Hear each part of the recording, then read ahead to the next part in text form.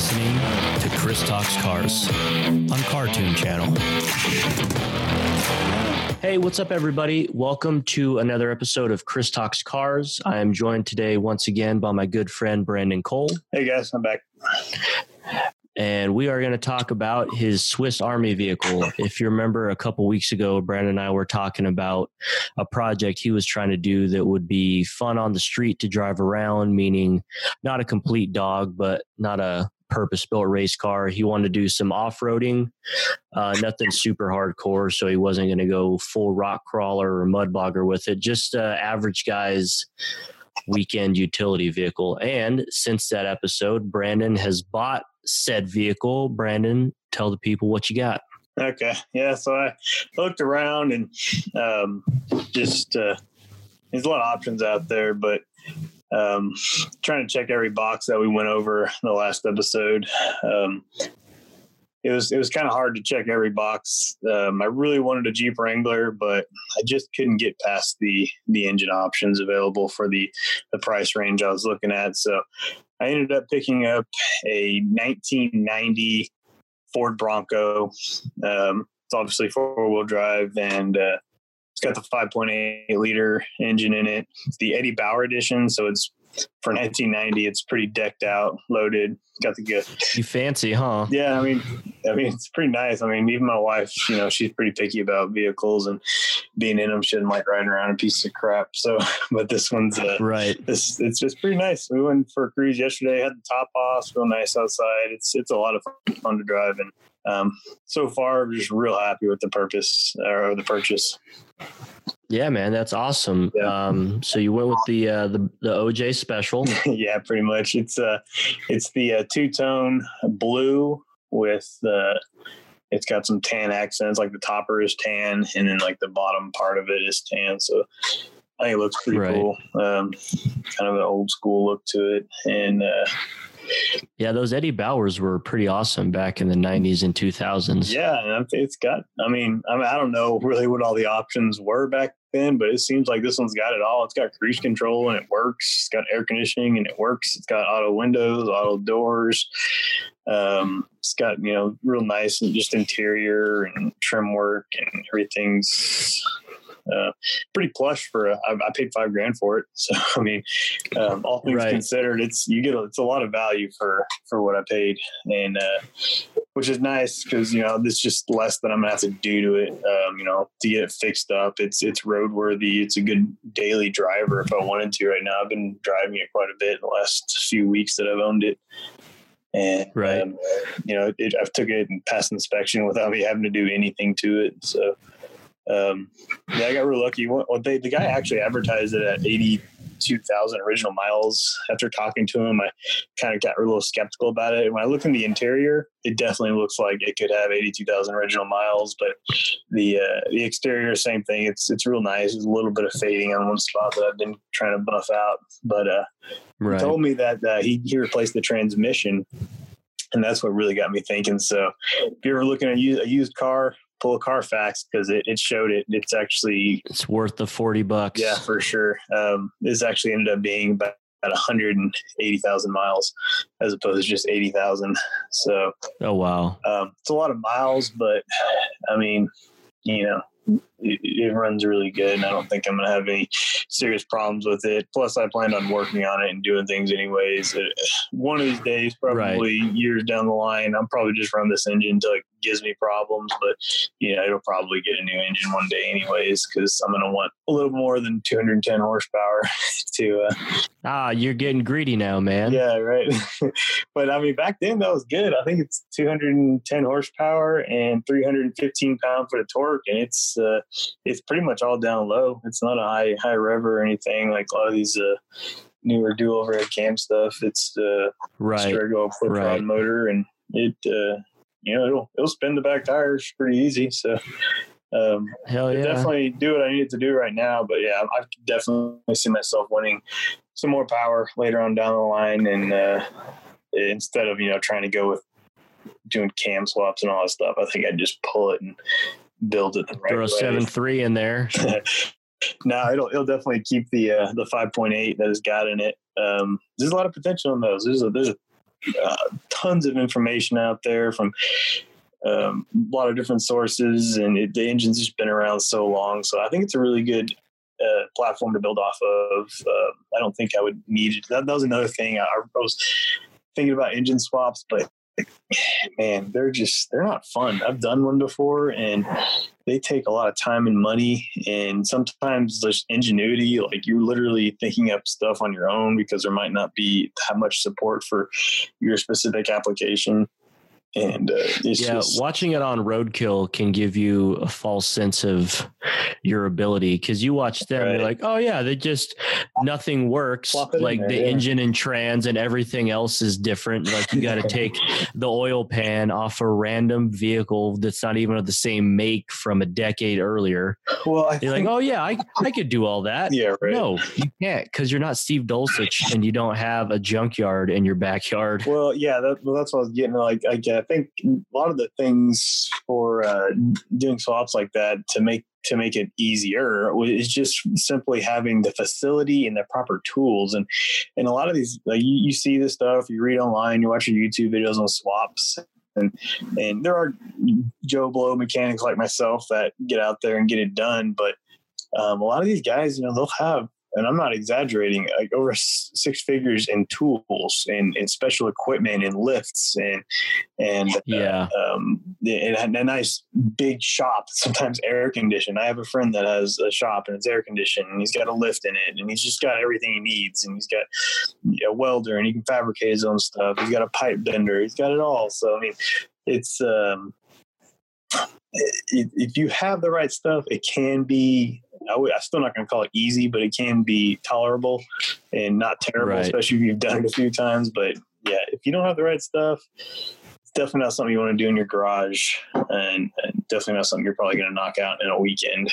Unless you're LS swapping something, where sure, yeah, there's a lot it literally comes with like pictures and basically does everything for you. Yeah, and even still, I still think people don't realize that that's not as simple and straightforward as a lot of people might think it is. Because again, there's so much support out there for it. So many people have done it. Like, oh, it's easy. But I know those guys. I've never done an LS swap, but I know those guys are sitting in the garage first time they did it, and they're cursing and yelling and pissed off. And once they're said and done, they look back, oh, it wasn't that bad. But I know it had to have been a pain in the butt. I've talked to a few guys at local car meets, and some people actually know that have done swaps, and it took them a long time to do it, and tracking down all the right parts and buying stuff. And it does take a lot of money to throw at it, getting adapters and all wiring harnesses. Yeah, exactly. All the trans, if you may not be able to use the original trans, so you're doing engine and transmission. Sure. Then you got to worry about your trans tunnel, your cross member, and like you said, adapters for everything to go from GM to Ford or whatever. Yeah. So anyways, I just wanted to avoid that if I could. So having a vehicle that starts off with a very capable, good engine, was nice. And I think all three of the engines offered in the Bronco would have suited me. I got lucky and I found the premium engine option for that year, which is the 5.8, but you can also get the 5.0 and the 4.9 straight six. They're all pretty solid, but definitely got the exact one I was looking for. Got lucky there. Pretty good. That's awesome, man. Yeah. And, so far I'm just doing maintenance on it, making sure it's going to be ready to go and not going to give me any problems. I've already kind of found one little issue. It's, you get heat soak in the starter. So when you go out to start it first time right out of my garage, starts up just fine. And then, if I, like yesterday, we took it out to, we went out to dinner last night, and, it was like real slow starting. I almost thought, it almost seemed like the battery was dead, but you could just keep cranking, no problem. So it was kind of weird. So it, eventually it just kind of like cooled down for a few more minutes, and I guess it cooled off enough to where it would start. That's what I assume is going on. It's heat soak. So, probably about time to go ahead and get me a new starter. I went up there and looked under there, and it looks like wrap her in some aluminum foil, brother. Call it good. Yeah, there are some there are actually heat wraps for these starters, and that could be an option as well. But I noticed right when I bought it that the starter did seem a little weak anyway, so that'd be cheap insurance policy just to go ahead and swap that out and not have to worry about it.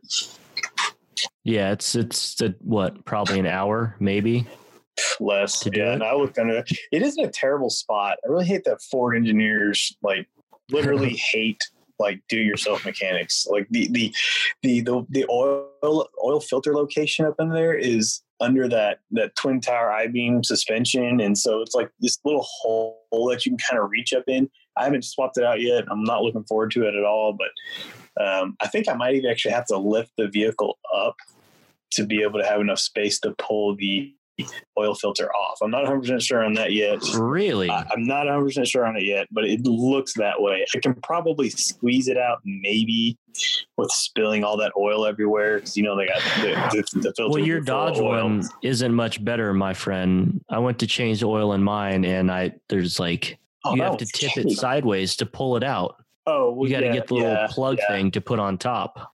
Yeah, so on those, I actually just I would fill it up 3/4 of the way, and then because the rest of it will just spill out going in there. So now the 3/4, and then just put it on there. No, I mean pulling it out. Oh, well. So what are you saying? No, I'm saying you're talking about how difficult the Ford one is. That Dodge one's not much better. You got to tip it over to get it out. Yeah, that's what I'm saying. That's why I didn't even putting it back on. Because I would put oil back in the fuel filter. Right. Yeah. But no, I think this one's going to be worse than that Cummins engine for sure. Because you actually have to get up under it, and I'm pretty sure I'm going to have to jack it up to get enough clearance for it. So, but that's crazy, man. Yeah, I don't know. I haven't done it yet, so it just looks stupid. It's like every time I work on a Ford, I don't want to bash Ford. I kind of like them, but they're always a little bit more difficult for no reason at all. I've had pretty good luck working on a lot of Mopar stuff, and maybe I'm just more comfortable working on those diesels. I don't know, but yeah, it seemed like it seems to be a common theme for Ford. Yeah. But either way, it doesn't look challenging. It's just more than you would expect. Just annoying. Yeah, mostly an inconvenience, I would say. Right. But yeah, so there it is. I got big plans for it.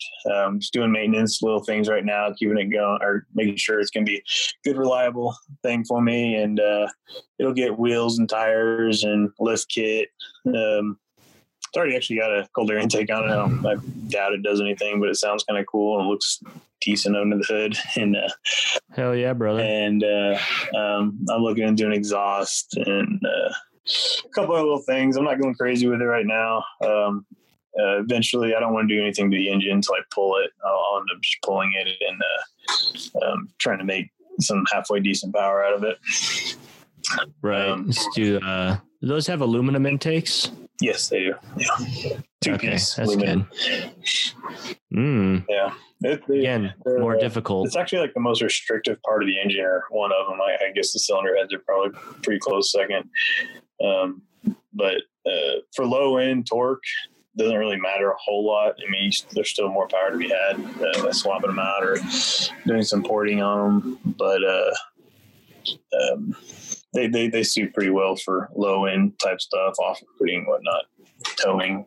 There you go. That's good. So, yeah, I think it'll suit me fine for a little while until I decide to dump a bunch of money into the engine and make it something it's not supposed to be.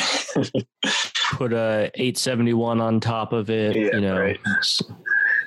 Yeah, just all lower. I did look into a lot of those carburetor setups and everything. A lot of the forums they're talking about you're just gonna regret doing it, especially for off roading. You lose all that throttle response. And that sort of thing. Oh yeah. But I think I'm gonna keep it fuel injected. I just really enjoy driving it. It's fun car to drive. It's one of the 1990, that body style is probably the least desirable Bronco on the road right now. Probably. And because it's not real pretty, but it's still cool, man. I get thumbs up driving around with the top off, because you don't see them all the time. It's not a rare car or anything, but you just don't see them all the time on the road. Yeah. Especially you don't see them with the top off. If you don't really know what you're looking for, it just kind of looks like a weird short F-150. That's really what it looks like. Yeah. And So I think a lot of people don't pay attention to it. When you have the top off, it's like I get like little kids in the window like giving me a thumbs up, and people looking at me. I think half of them might be looking at like, what the heck is that? And another half like thinking it's cool, and probably some people thinking I'm driving around a total pile of crap. But that's how you know it's a good vehicle, man, is when it evokes a response. Yeah, I was actually really surprised that it actually gets any attention, because I mean, to me, it's just a toy that, normally the things that I like aren't real popular. Like I just like old crappy trucks. A lot of the times it's like my most favorite thing to drive around. And it's almost kind of what this is.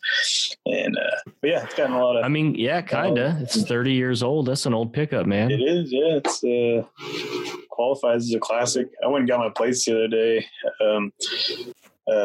It qualified for those classic plates. Of course, I got my typical douchebag veteran plates because why not?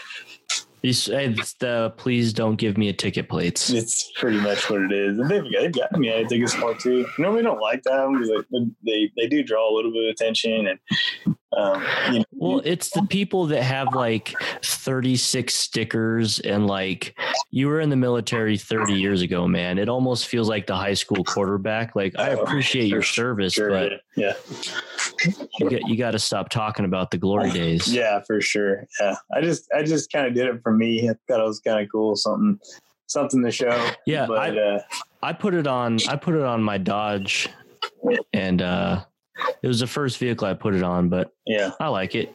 Yeah, it's kind of just a little subtle thing, but whatever. They're also free for veterans around here, so it saved me $1 anyways. Oh, there you go. Yeah, yeah, so that's that, and hopefully I'll have some more updates on what we're doing to it, and hopefully you'll be moving here soon enough so you can help me. Heck yeah, man. That's the goal. It's looking like I was talking to you earlier. It's possibly sooner than early next year, but definitely at some point within the next 9 months, I'll be a Texas resident, I'd say. Yeah. That's going to be looking great. Forward to it. While we're on this Bronco topic, so are you aware that there is a new 2021 Bronco coming out? I am aware of it. I have not looked at it. I was waiting. You said you want to talk about it, so now I'm looking at it. So this month is supposed to get actually released. So we'll actually have all the official stuff. So right now, I think a lot of it is educated speculation from people like Car and Driver, reputable writers. Right. And so far, it looks wise, it's awesome. There is a sport one, so it's like a smaller version of it that I don't even want to really talk about. It's just going to be their economy. It's like the Bronco 2. Yeah. It's just going to be like a little vehicle to help them make some revenue. I think this is going to be the flagship, the good one, the only real option if you want to do any off-roading. It's going to be what's going to compete with the Wrangler. It's going to be the biggest competition for the Wrangler. And I think, I mean, I don't want to talk anything bad about Wranglers because I really like them, but I think they got to watch out, man, because the biggest thing here is they have the engine options to back it up. Now, they haven't released them yet, but so far what they're thinking is it's definitely going to get the it's a 2-liter or a 2.3-liter 4-cylinder turbo, which I think is just going to be the base model engine. And then it's also going to get the 2.7-liter V6 twin turbo, which is offered in the F-150s and a couple other things as well. Yeah, the EcoBoost. Yeah, the EcoBoost. It's 400 pound-feet of torque in the F-150 platform at a pretty low RPM. So it should be a really good low-end torquey off-road engine, and probably won't be too terrible on fuel economy and everything else. At 325 horsepower as well is what it's in the F-150. So I would assume it's going to match this in the Bronco. But it's from the reading here, it seems like they're not going to give it the 3.5. I guess they don't want to steal the flagship from the F-150.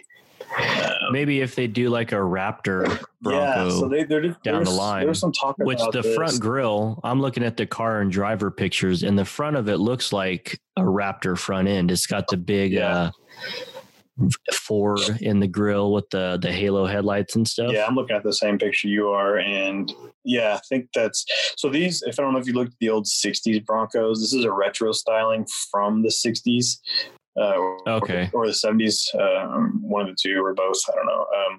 So the whole thing is retro styled to that, and so this is the 4-door one you're looking at. I think the same thing.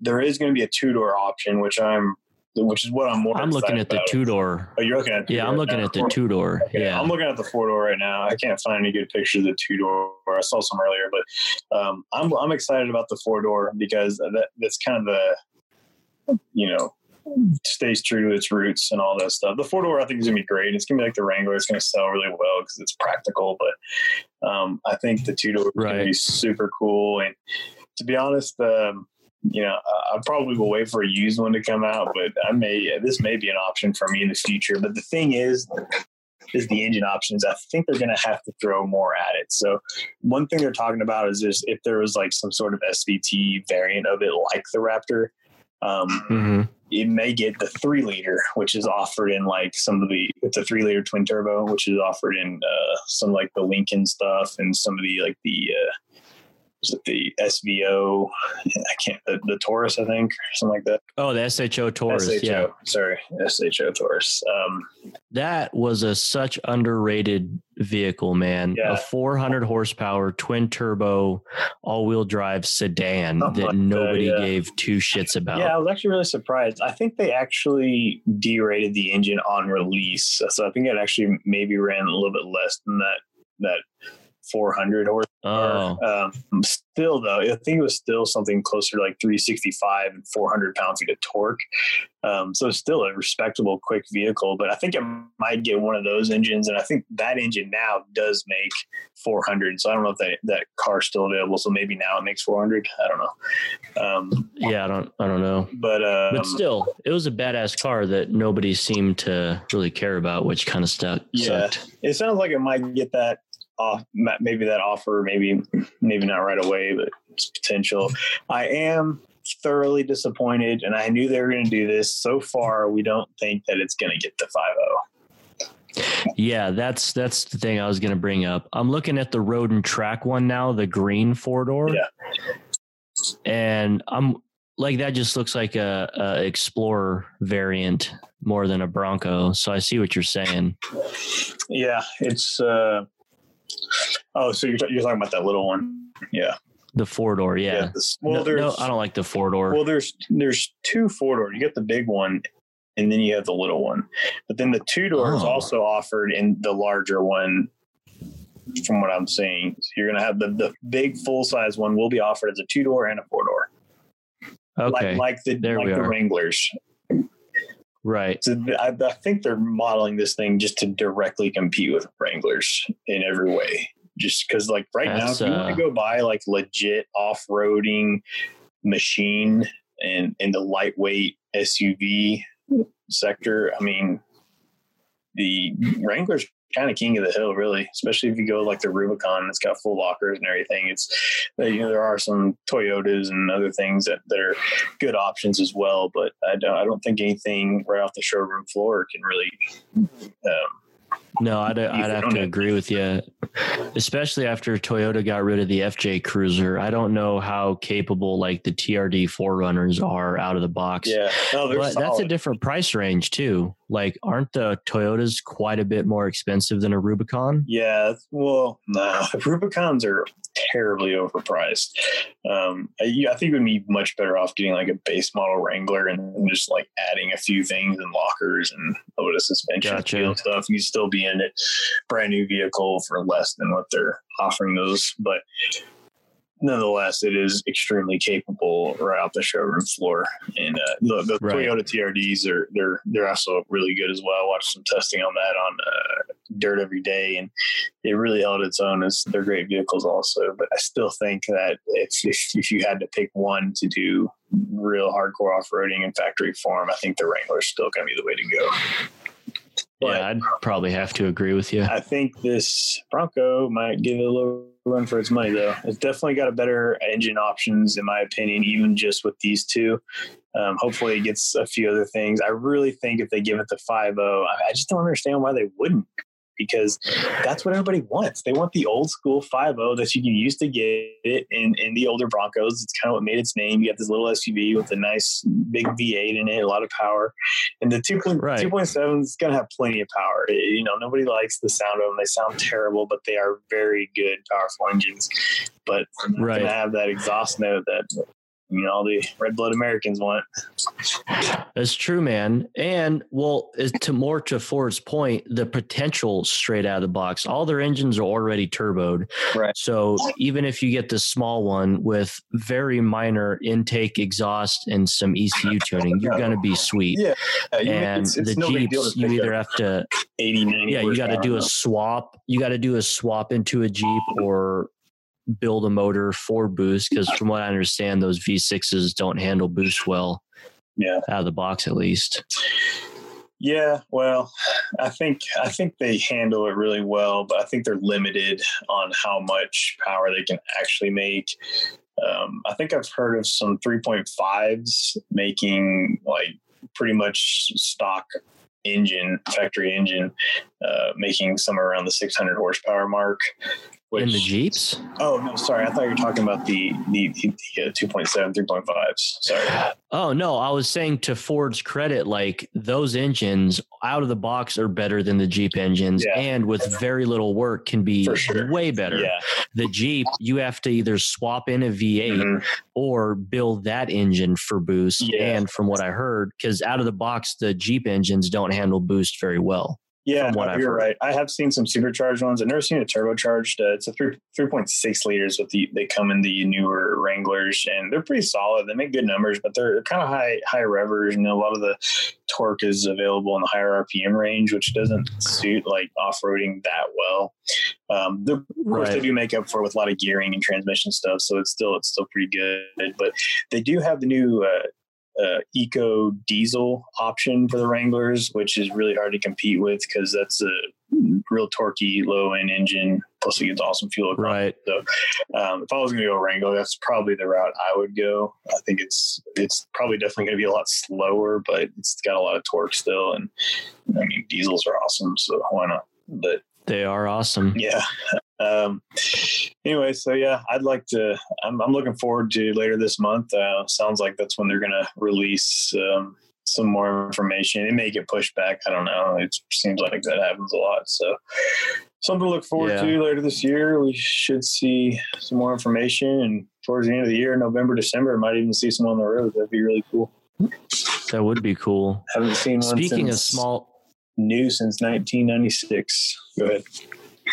Oh, yes. No. I was saying, speaking of small diesels, when I was in Australia, they have like all their trucks are mid to small size trucks, and they have the Land Rovers with diesels, and to hear those things all like hopped up with big turbos and stuff was pretty fun. That is kind of cool. See, I've never seen one hopped up before, but I am familiar with those older diesels a little bit, and I think they're really cool. I think I've never actually worked on one or anything, but I've seen them, and they seem like they've been pretty refined because they've used them for so long. And I feel Americans really are missing out on the small diesel market. Like literally everywhere else in the world uses the crap out of small diesel. We're starting to slowly. Yeah. And I get like back in the day, maybe they wouldn't have been able to compete because everyone wants a, 6-liter Cummins or something crazy. Sure, yeah. But the big three all offer small ones now. You got the Power Stroke, Duramax, and the Eco Diesel all offered in the half-ton trucks and I call them the baby trucks, like the Rangers, and Colorados, and all that. I think they all have the small diesel option now, and I think they're pretty sweet, man. They're going to be good towing engines, and you're going to definitely get better fuel economy with them. Good daily drivers. It's all the things Americans claim to want in an engine. Like, they're going to last forever. Yeah. You're going to get great mileage. They're not selling that well, though, because I think a lot of people just don't understand it. They look at the horsepower rating, and it's like 250 horsepower or something versus like the V8 variant, which is like 400 horsepower, and most of them. Right. So you're losing almost half your horsepower, but they don't. I don't think a lot of people really understand that. You know, they definitely need a better PR person. Yeah, for sure. And they are slow. I've talked to several guys, and they're saying like, man, they love everything about it. Tows well, gets great fuel economy, good daily driving around town. They said if you want to stomp on it, it's a little disappointing.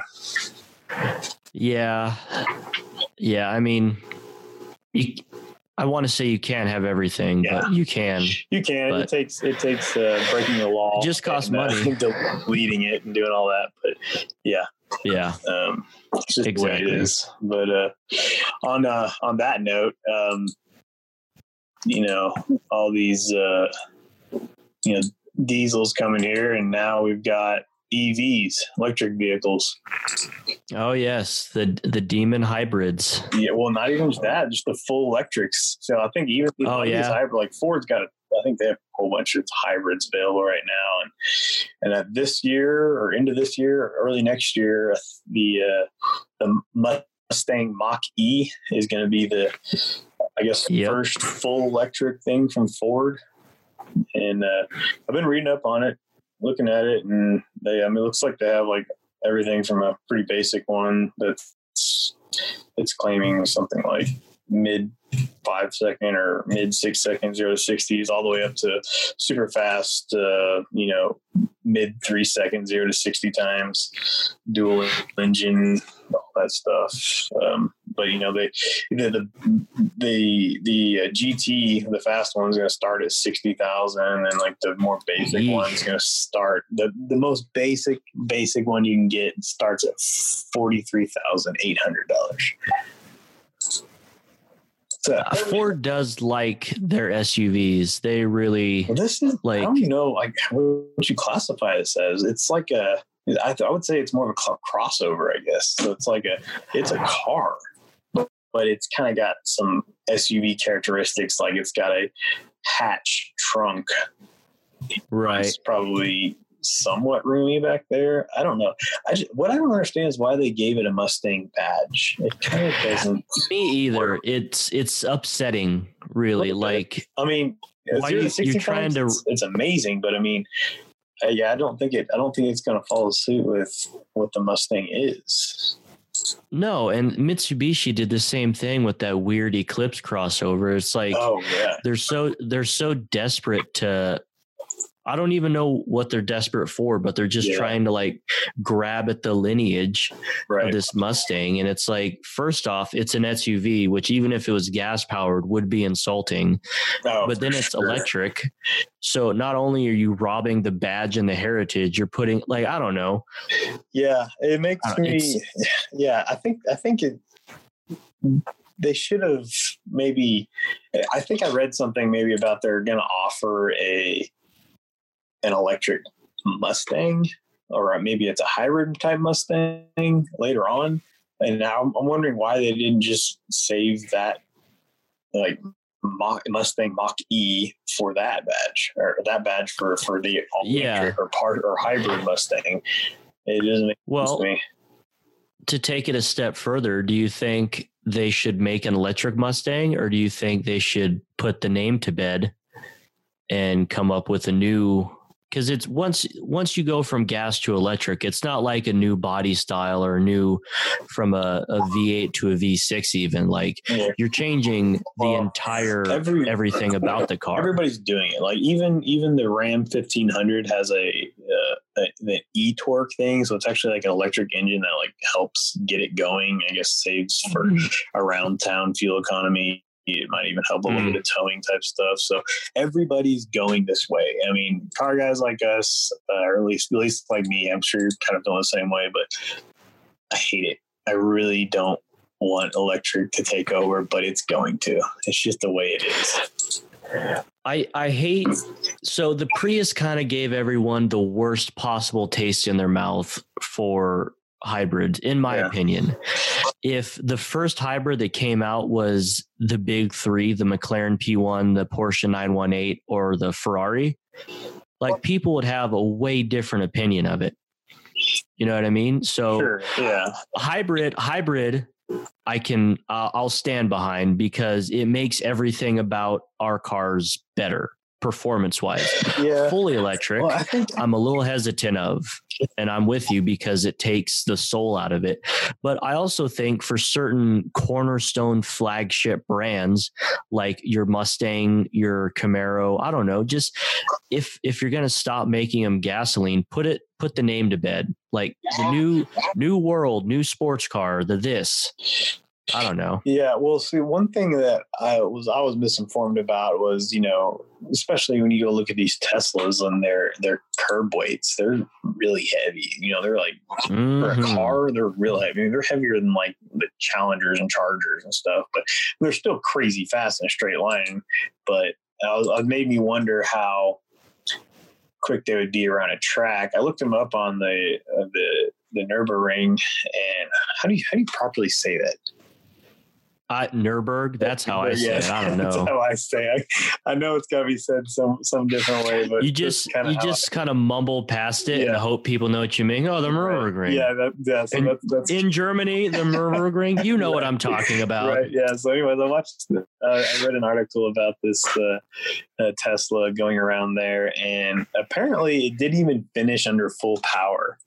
And it laid. I mean, it wouldn't. I don't think it was a terrible lap time. I can't remember exact figures, but they do pretty well because all the weight in the batteries is in the floor. So the center of gravity, for as ridiculously heavy as they are, is still pretty low. So they do all right, but they're sprinters for sure. Yeah, well, anyway, so then I was talking to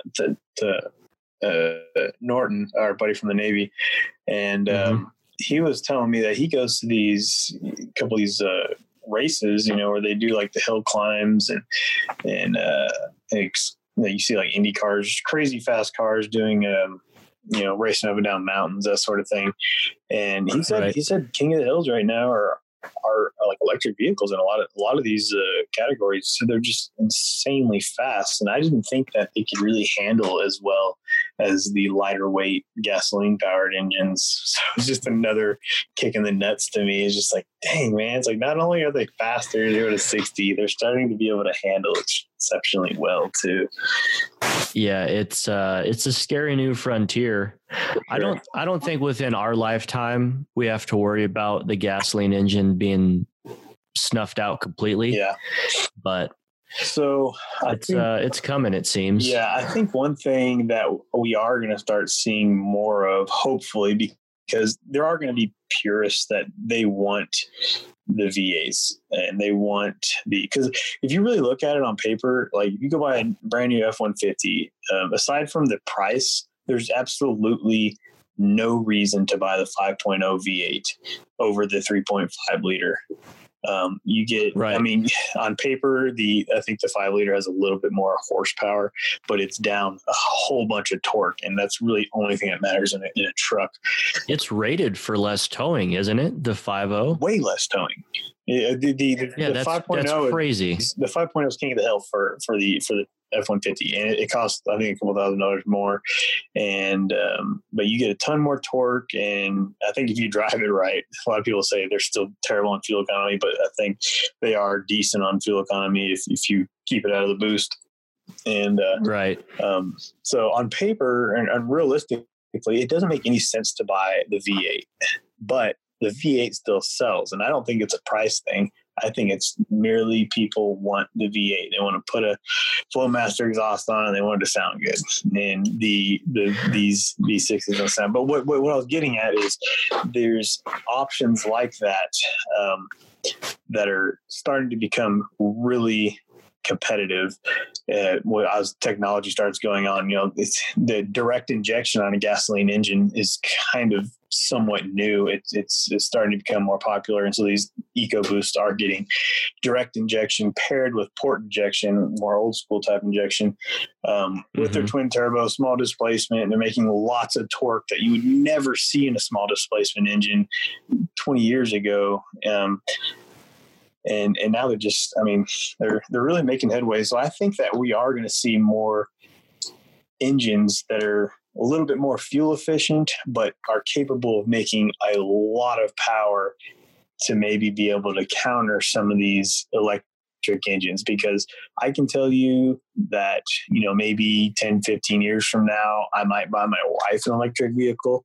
I don't see myself buying one anytime soon. I don't know. Maybe not. I've never driven one. Well, I take that back. I drove my sister's. She had a Fiat 500e. Yeah. And it was like a go-kart, man. You got all the torque right now. Yeah. It was front wheel drive, so it didn't have any traction. So you could hit a mud puddle and just roast the front tires. Like, it was fun, man. But I've never driven a hybrid, so I don't know how that would be. I don't know if I want to tell the world this, but I have driven a Prius before. I went with my grandma. She bought a brand new Prius, and I went to the dealership, helped negotiate with her, and trade in her vehicle and all that. And so she wanted me to drive it home. I don't know why, but so I drove it, and it is kind of weird, and you can tell when the electric kicks in. Of course, those aren't powerful engines at all, but it is very instant. It's kind of just something you're not, I guess, really used to. We're so used to gasoline engines, but I don't know. That one didn't really impress me at all because it's a Prius, but I could see some of these other ones like being really cool to drive. It's just like what do you like as a car guy? What do I do to it? Like, I buy it, and I know now I drive it. Like half the fun to me is out there in my garage working on it. Like, if it's like perfect, ready to go, it's like, that's why I could never own like a supercar.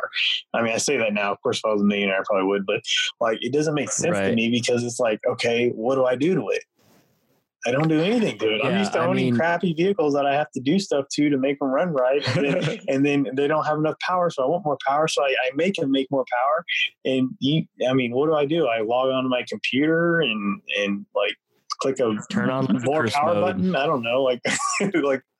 Heck yeah, man. I guess that's how it goes. You can overclock them like you would your computer at home, gaming computer. You can overclock the ECU or something. Maybe upgrade the graphics card in your Tesla. How's that work? There you go. Yeah, let's put a new graphics card in the whip. Yeah, so it's that part, that aspect of it is what turns me off on it. But I'm sure things are going to come out, and as people like Joe Blows like myself start to understand them more, you might be able to do your own modifications. Big yourself. Computers, like once they start jailbreaking them, just like they do ECUs on other cars, which it probably won't, because Tesla uses beyond state-of-the-art encryption because all their cars are linked. So if you look at a lot of stuff that gets jailbroken, it's normally older technology. So I would say maybe years from now that sort of stuff in a few years, for sure. Tesla's, but who knows? They may keep live updating it forever. You know what I mean? Sure. Yeah, I guess that's possible. I don't know how long Tesla's been around. I feel like it's a safety thing though, because if it gets hacked by you, that's fine. If it gets hacked by some jerk next to you and it runs you into a telephone pole, not so fine. Yeah. So the encryption on those is pretty ridiculous. Right. Yeah. They're definitely a little bit beyond me. So I'm sure as they gain more popularity, I'm going to be brushing up on it, learning more. So I don't, I kind of halfway know what I'm talking about whenever I do talk to the newer generation of car guys. It's one of my favorite things to do is just sit around and talk about cars, but I can't really hold an actual conversation about electric vehicles right now. So actually for the past couple hours, I've been just kind of reading up on what options are out there, what's the new stuff coming out, what's the best ranges and 0-60 times on them, all that kind of stuff that's going on, the basics. Yeah. From what I understand, the biggest limiting factor from electric vehicles just taking off is batteries and being able to get them light enough and to be able to store enough so where you can, it's viable for a cross country trip, like a truck. You know what I mean? Yeah, I think that's what a lot of people are scared of, I think. So like, I guess if you have, so for me, for example, it's not unusual at all for me to log 200 miles a day, and I can definitely go over that. And that's in a company vehicle. So like, I guess most of these vehicles are over 200 miles. So, I mean, I would probably be okay, but I mean, you're kind of cutting it close too. You know, if I sit around and idle a lot and work on my computer in my car, which I do as well, that drains battery. And in that Texas heat in the summer, your air conditioning's never not going to be on. For sure. So I think like a lot of these guys are claiming, you know, like mid 300s to mid to upper 200s for a lot of these different vehicles that I'm seeing here. And you know, like 239, 258. I think the highest one out right now is Tesla at 391. That's on the Model S long range, which is a 6-figure car almost. I think starting price. Oh yeah, 82,000. Yeah, they're not cheap. That's for sure. Yeah. So I mean, you're talking about stuff that I'll never own, that category of car, but there's actually a pretty good video on YouTube. 1320 did it a few years ago. A dude completely gutted his Model S. Yeah. Oh yeah, it just was ripping. Yeah. That was pretty crazy. That one guy, he had a pretty much fully race trailered Fox body. I don't know, he's turbocharged or supercharged or whatever. It is a legitimately fast car with tubbed, big slicks and all that. Couldn't hang with them. That all-wheel drive launch was just, there's nothing you could do. No, it's insane. It's not even fair. Like, it's frustrating how perfect they are. Yeah. Like, all the torque is right now from zero. Yep. The traction control is 1,000 times a second or whatever, taking readings, and is instant to adjust the torque for the traction as it is to push the gas. Like, everything happens right now. Yeah. You don't have to worry about cutting timing and waiting for the boost to drop and this and that. Like, yes, you can't compete. You just can't. Yeah, insane. I think automakers, if anybody wants the internal combustion engine to live on and actually be competitive with these electric engines, we have a long way to go. We're going to have to, like, you know, make them more efficient and much more powerful. And I think these EcoBoosts are a start of where internal combustion is headed. Sure. I think hybrids is where it's at. Honestly, you don't have to have a $10,000 crazy battery. You get, you can put a half the size engine as you normally would, slap a turbo on it. Like, it's the best of both worlds, right? In a lot of ways. So I think that's where it'll go for a long time before it ever truly switches to like full EV. So I kind of like that concept a little bit. The weight is what gets me on those. If I'm going for a car, a truck, I wouldn't even hesitate. That'd be great. But I saw Porsche did something. This is quite a while ago, so it's probably old technology by now. But so they had the car basically run entirely off of an internal combustion engine. And then it had, a little battery and an electric engine in there. And I think this electric engine was capable of delivering something like 100-ish horsepower. But it functioned kind of like nitrous would. So you just kind of press this button and you get your extra power, right? And it's only good for like a 9-second or 10-second sprint at a time. So like something like that sounds kind of cool. I mean, you're on a straightaway, you're on a drag race, you just have that extra power right there available whenever you need it. And then I guess the computer like tells you your battery's dead, so you drive around more and you build up the power again on it. Never seen it, just something I read about a while back. And I thought that was kind of cool. Yeah, there's a lot of different ways of doing it, and of like recharging them, and the way they disperse the energy. Like even between the big three, the Porsche, the McLaren, and the Ferrari, they all have very different hybrid setups. Yeah. And I'm blanking off the top of my head because, of course, that's what happens. Yeah. But yeah, they're all very different. The way they do the regenerative braking, and like it's just all completely different. Yeah. I drove around it was one of my friends from the Navy. He had was it the Chevy Volt, I think. I guess it runs entirely off the engine, but you can like charge it at home from, I guess you get like a 50-mile range or something like that. And then like braking helps you charge it back up. And I think it even had like some solar panels on it or something. But realistically, you just kind of like, if you're going to the grocery store and back, you just run all electric. But anything else, like you're going clear across town, you're pretty much going to run the battery down. It wasn't really good for nothing. But if you're just a short commuter, it was a pretty sweet deal. And it drove really nice. We took it on a road trip, and I don't think we even got it out of town before we ran out of battery on it. Right. Didn't last very long. Yeah, it's still in its infancy, and that's how we got to kind of look at it. Like it feels like it's this old technology because it has been introduced like a long time ago. Well, not that long ago, 10, 15 years, but in the scope of the automotive industry, that's no time really. Yeah. So I think when Tesla first came out, I didn't pay any attention to them because I think Chevy back in early 90s, 80s timeframe, they actually released a all electric vehicle back then. And I don't know, maybe it had like something like 100 or 150 mile range. It might have been less. I don't know.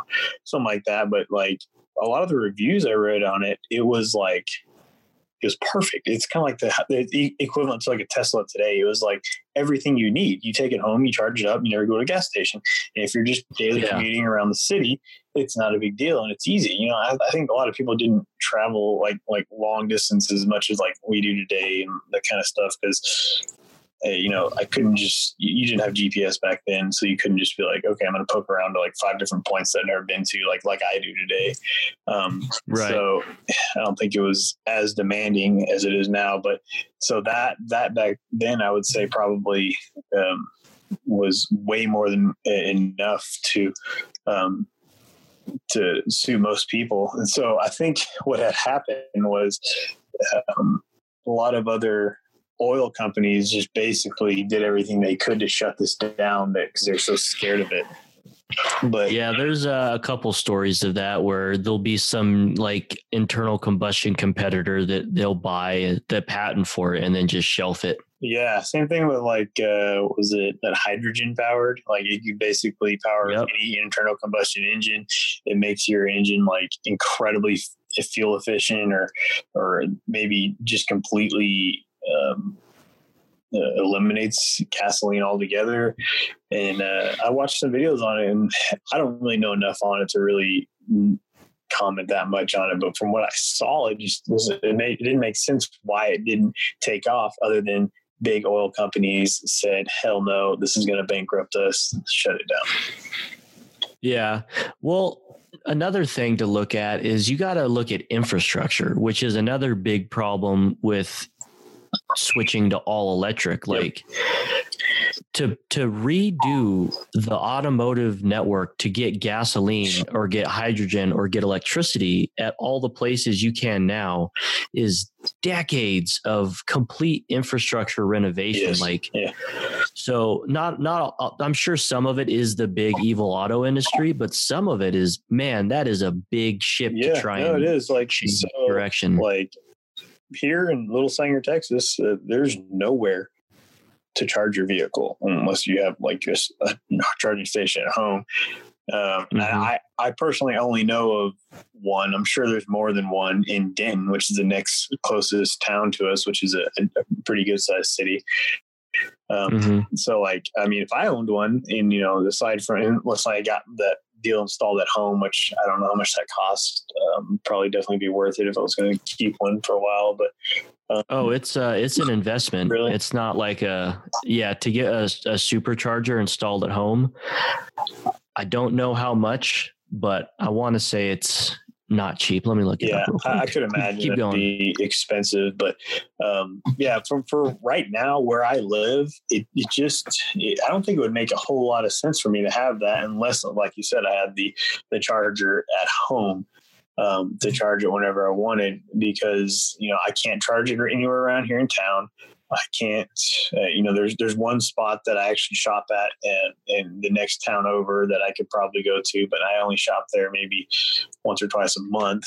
So, it wouldn't make sense for me to own one right now unless I had the ability to charge at home, which I don't, like you said, we don't know how much that costs. I guess we'll find out here in a second.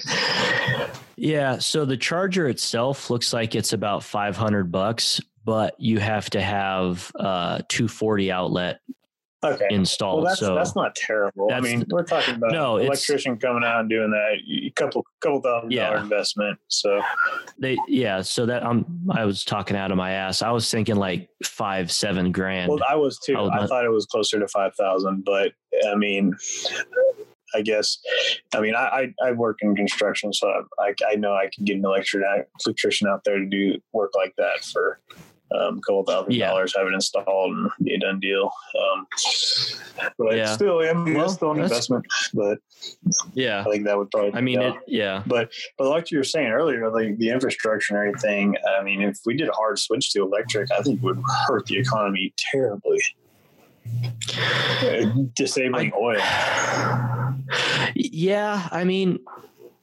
I don't know. I don't know enough to when you move to comment Texas, intelligently. I drove through the oil fields. Like I see that, but the infrastructure, the amount of jobs that would create, I don't know if it would like stabilize it. Maybe if it happened overnight, for sure. Like if, whoever President Trump said, tomorrow we're switching to all electric, that would be awful. But I don't know, man, the amount of infrastructure, the next wave of technology is going to require is pretty crazy. Yeah, you could be right. I was watching actually Jay Leno, and I guess he bought one of the Teslas when they first came out. He's like, this is it, man. It's the future. He goes, I don't change my oil on this.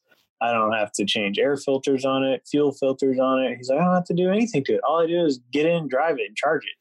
He goes, they're super low maintenance, and he goes, this is it, man. This is the future. And like and this is a couple years ago, I think he said this, and I was like, I don't want to hear this right now, but it's coming, I think. But yeah, you might be right. Maybe not take over completely in our lifetime. I think I read something about where it would take close to 20 years, just maybe more, to really get a lot of gasoline powered engines off the road. Yeah. Everyone, and myself included, I'm so used to living in big major cities that I think that, like everyone in this city, you could get it done in no time. But then once you drive, like I did from here to Texas, you realize how much of the country it would, like, there's so much. There's so many people to get gasoline engines off the road. It's like trying to kill all the ants. Like every corner you turn around, there's some old boy with a junkyard with 500 cars in it. And he's been, parking out there since he got back from the war. Yeah. So I really think hybrids is it's complementary to both gas and electric. So, we've been talking about like daily driver stuff, maybe mild sports stuff. So I wonder how it would take over in the legit racing scene, especially like Top Fuel dragster stuff. Like how capable or how easy would it be for to make something lightweight enough to get down the track in absurd amount of times like Top Fuel dragsters do? I think something like that would be the easiest application. You only have to make it 1,000 feet. Yeah. You know what I mean? But I guess you may be right. Yeah. Maybe it would. So, my complete jackass bro science opinion on it would be, if you were to do it in something like that, you would use your electric engines off the line where your gas engine is on paper the weakest, right? Down low, starting movement. You'd get that for the first 60 feet, 80 feet. And then your gasoline engine would take over on the top end. Maybe. That's just off the top of my head. That's all I can think of. I think the real challenge would be endurance racing, and you would either have to have some kind of quick swap battery setup. So that's one thing I've been seeing. So they have these batteries that are on the lower, in between the two wheels, like underneath the vehicle, rocker panels. It basically pulls out, like it's almost like part of the vehicle or part of the body itself, and it pulls out from underneath it. Maybe like one on each side, balance it out. And part of their pit crew, they just come in, literally pull it out, pop a new one back in. It's like changing out batteries in a remote control car. It seemed like they were doing it. I don't know if they have it to where they can just like zip in and out like they do in NASCAR pits or anything like that, but it seemed relatively straightforward. Plug in and you have power again. Well, that's how it'll have to go to get to us, is racing teams. And it's already happening. Formula E is a thing. Like, instead of Formula One, it's Formula E. Oh, really? I haven't even heard of that. Audi completely pulled out of the prototype of Le Mans and stuff like that. They're just doing Formula E. And it's like a video game. They have, normal Formula One has like the push to pass. Yeah. You know what that is? No. So, you're limited. They've got all the regulations, like you're limited to X number of pounds of boost. Well, you have 10 seconds of push to pass that like ups your boost level. Interesting. Yeah. So they have Formula E racing that it's fully electric, like Formula One style cars, like open top, cutting edge stuff. But there's like part of the track that if you take the corner wide, it's like the recharge zone, and it, like, air quotes, recharges your push to pass stuff. Okay. That's it's like watching real life video game, man. I'd like to look into that a little bit. That sounds pretty interesting. Yeah, you'll have to watch it. But my point was, that's how consumer technology, at least in the automotive industry, has gone. Once the racing starts pushing the technology, then it trickles down to us. Yeah. Okay. Yeah. I mean, it seems like that's what's been happening for the last century. Basically, I'll start racing and then it trickles down to exactly. Okay. Well, I mean, shoot. Yeah, that's definitely more stuff to look forward to in the future. Here's electric vehicle, new Bronco coming out, Mustang Mach-E. Heck yeah. Yeah. So one more quick thing before you go, because we've been almost an hour already. Yeah. I want to come up with a signature segment here, and you're going to be my guinea pig. If you had a car or a garage, 5-car garage, what do you put in it? And that, because I've kind of gone through a few evolutions of the question. I was thinking, if you had a certain dollar amount, do you buy a supercar, or do you buy a bunch of like I can lower answer level that cars? Real quick with no dollar. Well, I know what you would answer. I know what you would answer. I don't think you're not an answer. Not entirely. Well, no, I don't know which car exactly, but I know if given the option between a Ferrari or 10 Fox body Mustangs, you'd choose 10 Fox body Mustangs. And there's nothing wrong with that. Like, depending on the Ferrari, I'd probably take 10 Fox body Mustangs too. Let me surprise you here real quick. Okay. I'm going to do it real quick. Okay.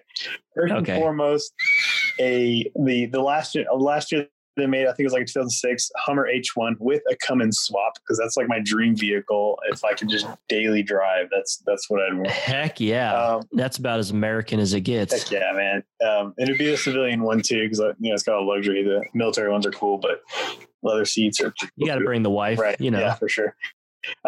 Second, a little jealous because you actually own one of my dream vehicles, a 1-ton Ram 2500, Cummins turbo diesel. Also, that'd probably be my towing vehicle. Then I would definitely have some sort of really cool rock crawling, probably something totally custom. Could be a Jeep, could be a Bronco, could be whatever. Could be just like a completely fabbed up vehicle, but one of those weird pivot tweaky things. And I think I'd have to have the ultimate street vehicle, so I'd probably have some sort of GTR.